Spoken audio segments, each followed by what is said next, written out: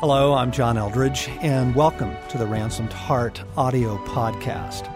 For more information on Ransomed Heart Ministries, our resources and events, please visit us online at www.ransomedheart.com. Welcome to the Ransomed Heart podcast. This is Craig McConnell, and I am joined in the studio again today by Dr. Brad Beck, my buddy, colleague, and one of the chief locomotives of Ransomed Heart here at the Outpost. Good to have you here this morning, Brad. Thank you, Craig. I haven't been called a locomotive in a while. The engine that drives the machine. I'm the diesel. You are, in so many ways. In fact, I'm going to call you Dr. Diesel from this point on. Thanks. Hey, I wanted to share a little bit of an update. I'm sure as many of you or most of you know, I was diagnosed with leukemia a couple of years ago, and 2 months ago just finished a 6-month round of chemotherapy. And so many of you have been so kind in praying for me. Thank you. Thank you. Thank you. Kindness is expressed through notes or letters or whatever. And at another time and in some way, I would hope to be able to put into words how appreciative I am of that. But I want to give you a little live update. All right. I think they'll love hearing the story of these last few weeks here. Yeah. Why do I have this big smile on my face? Oh, you've been through it, buddy. This has not been not only has the chemotherapy not been easy, but the way it looked is not the way you thought it was going to happen. That exactly didn't happen. And that's what you're going to go into today, right? Yeah. The waivers I signed didn't include all this. That's right. Other duties as assigned. Yeah. Yes. It reminds me, actually, Brad, of a number of years ago, my good buddy Bill Saris and I, there's this annual 4th of July, I think it was a 5K, but I'm going to say it's a 10K. 10K. I'm pretty sure it was a 5. Yeah, it may have been 20, but so we're going to run this 5K, and I mean, it draws a crowd. It's a holiday. It's festive. It's a party, and it's a lot of fun. This 5K along the ocean side down in Southern California. So we do our 10-second stretch before the run, and off we go. And we're running this thing. And how much training occurred before this, well, either from you or Bill? Was there some prep? When you have a lifestyle of fitness, you can just jump into these things. Yeah, of course. That's what I was thinking. I just wanted you to just spell it out. Yeah. So Mr. Lifestyle Fitness, how did the race go? Well, we start out, and the route was deceptive in that there were these hidden inclines that were just wore you out, just beat you. And so Bill and I are running. And of course, I'm in better shape than Bill. He was he'd blown a gasket, a seal, and a rod, and he was huffing and puffing and sweating, and he's burning oil. Oh yeah, and we hit the midpoint, and then we start climbing the wall, they call it, on the Esplanade. They're just a mountain of a section of the road. And I didn't realize how bad we were doing until the pregnant women with strollers passed us. With their dog on the leash? Oh, jeez. Now, Bill accused me of tripping one when she passed me, but no such thing happened. It's not true. Yeah, it's okay. Circulates. But it's exaggerated. We're actually just dying. We're just dying. And we round the corner, and we've got, we know the finish line. We can see it down this road, down the main part of town, and Bill and I are just dying. And but we decide, Bill's a Marine. I'm I'm a stud when it comes to competition. And thoroughly trained and prepared. So I say to Bill, let's kick it. I mean, there's thousands of people along the finish line, festive party, and so we decide we're going to end in a burst of glory and give it everything we have. So we kick it, and we just go with full-on sprint. I mean, we're burning, gallons of gas. We're dragsters, high tune, and you're passing people right and left. Oh, yeah, a few pregnant women and children on tricycles. People on crutches. Veterans of foreign war. Anyway, we kick it. We give it all we got. And I think we must have kicked 30 yards, maybe. And then we were done, but we had another 60 to the finish line. Gosh. So, we just pulled up lame, short, just exhausted, and are walking across the finish line just totally gassed and embarrassed. And that was my July 4th 5K. Okay. Now, how this ties in Yes. is, oh my gosh, when I started chemo, I thought I was running a 5K, and I gave it a kick, and the chemo ended after 6 months, and I'm still short of the finish line. I thought when chemo ended, it would be done. It's over. Race is done. Get your T-shirt. Get a power bar, a little bag with some, health stuff in it. Get a picture with the fam. Yeah.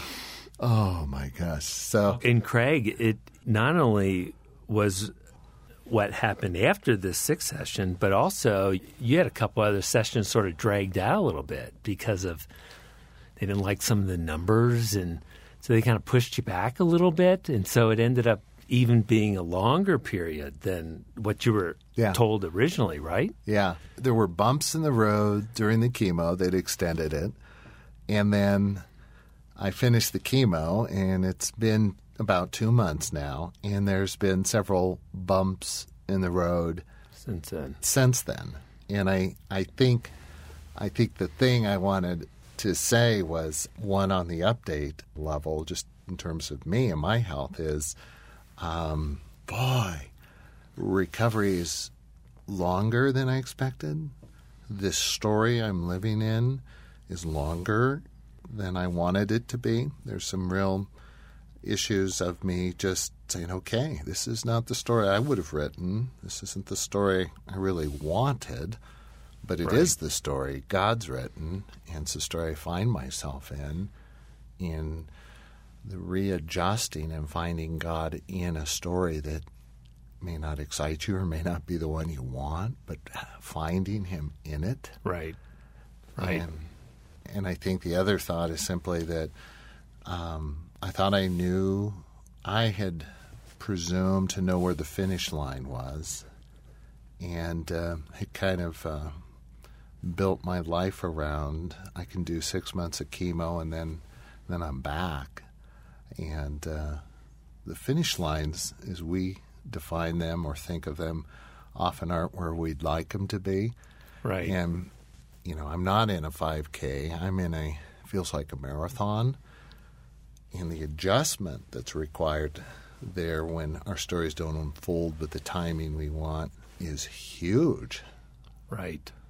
Greg, from our perspective here, you have lived well through this, and I know you have gone through days of discouragement. You've dealt with more physical things and emotional and spiritual things than I expected to see happen because of, again, even as your friends, we're told, oh, you'll be done February 10th, and it's over. Everything is steadily uphill from then. And then your last couple sessions get delayed a few weeks, waiting for some numbers to come back up for you to be in a better place. We're worried for you. We're praying for you. We're loving on you. But we also see that you kind of wearing down, and it's hard on us, but it's not as hard on us as it is on you. And then I don't know if you want to share a little bit about, you pulled me in your office last week and were asking me if you felt like people were tired of you. Oh. I don't know if you want to go into that. Now that you brought it up. Yeah, actually, just briefly, when the story you're living in isn't the story you would like, and in my case, the story I'm living in is my health hasn't rebounded, and I've had some complications and bumps, and this recovery path seems extended longer than I anticipated. There's a part of you that just gets tired of the story.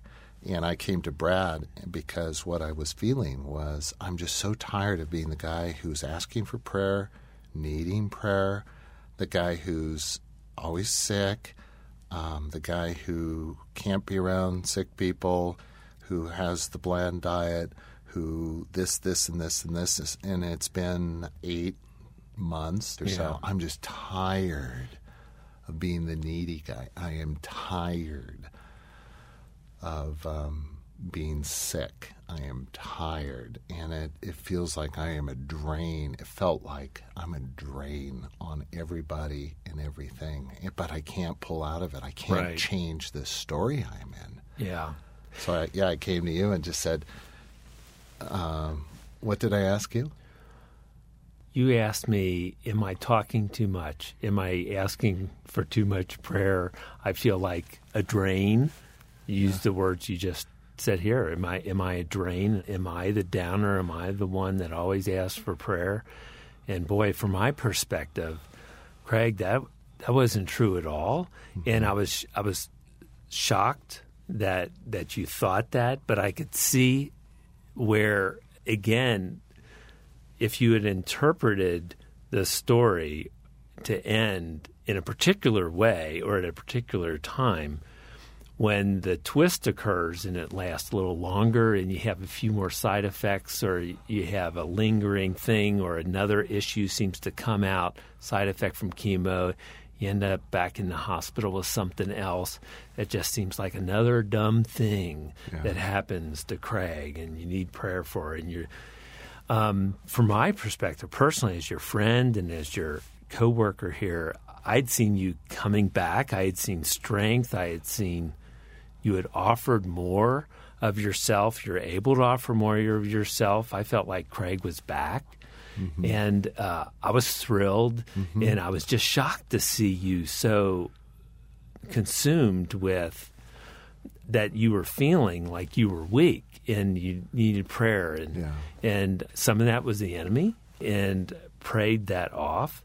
I felt like some of it was believing things that weren't true, and then just praying for the grace of God to be able to walk into a little longer story. Yes. With a little different ending. And what I wanted to do was offer you some perspective on the way it looked like for me, but also to pray and encourage you that you weren't weak. We weren't tired of praying for you. We enjoy praying for you. We love your vulnerability. That's part of who you are and what you offer us. And so for you to pull back from that, it surprised me. Yeah. Understandable, but it really surprised me that day. Yeah, your words were life. A couple things. It's remarkable, Brad, how much we need others to help us interpret our story and world. Mm-hmm. Oh, yeah, absolutely critical. You can't do this alone. I can't do this alone. And I'm in recovery. I think I'm on the right path. I'm expecting good news from doctors and for my health to continue to improve and get victory over this cancer. But I think the word of this podcast, or one of the words, is that, boy, we can misjudge the finish line, and we can want a story that's different than the one we're living in. And when we're gassed, the finish line's been pushed out, or the story's different, we just deeply and profoundly need God. Amen. All of us at some point or in some time or in some way are living in a story we'd rather be different, and it's at those times where I'm really pressed to know the author and perfecter of my story and my faith. Amen. He's a good author, and he alone can resolve the story you're living in. And we just encourage you, and as I say these words, I'm saying them to myself, to find him. That's your computer. My computer's on, folks. You're getting emails. Getting emails. It's because you get a little work done during the podcast. Yeah, I've got 4 things going on. But seriously, find God. He alone can give you the right interpretation for your story. The one I'm living in has turned out, I'm trusting to be a good one. Amen. Thank you for listening to the Ransomed Heart podcast. For more information about who we are, what we do, and the abundance of resources we have, go to ransomedheart.com.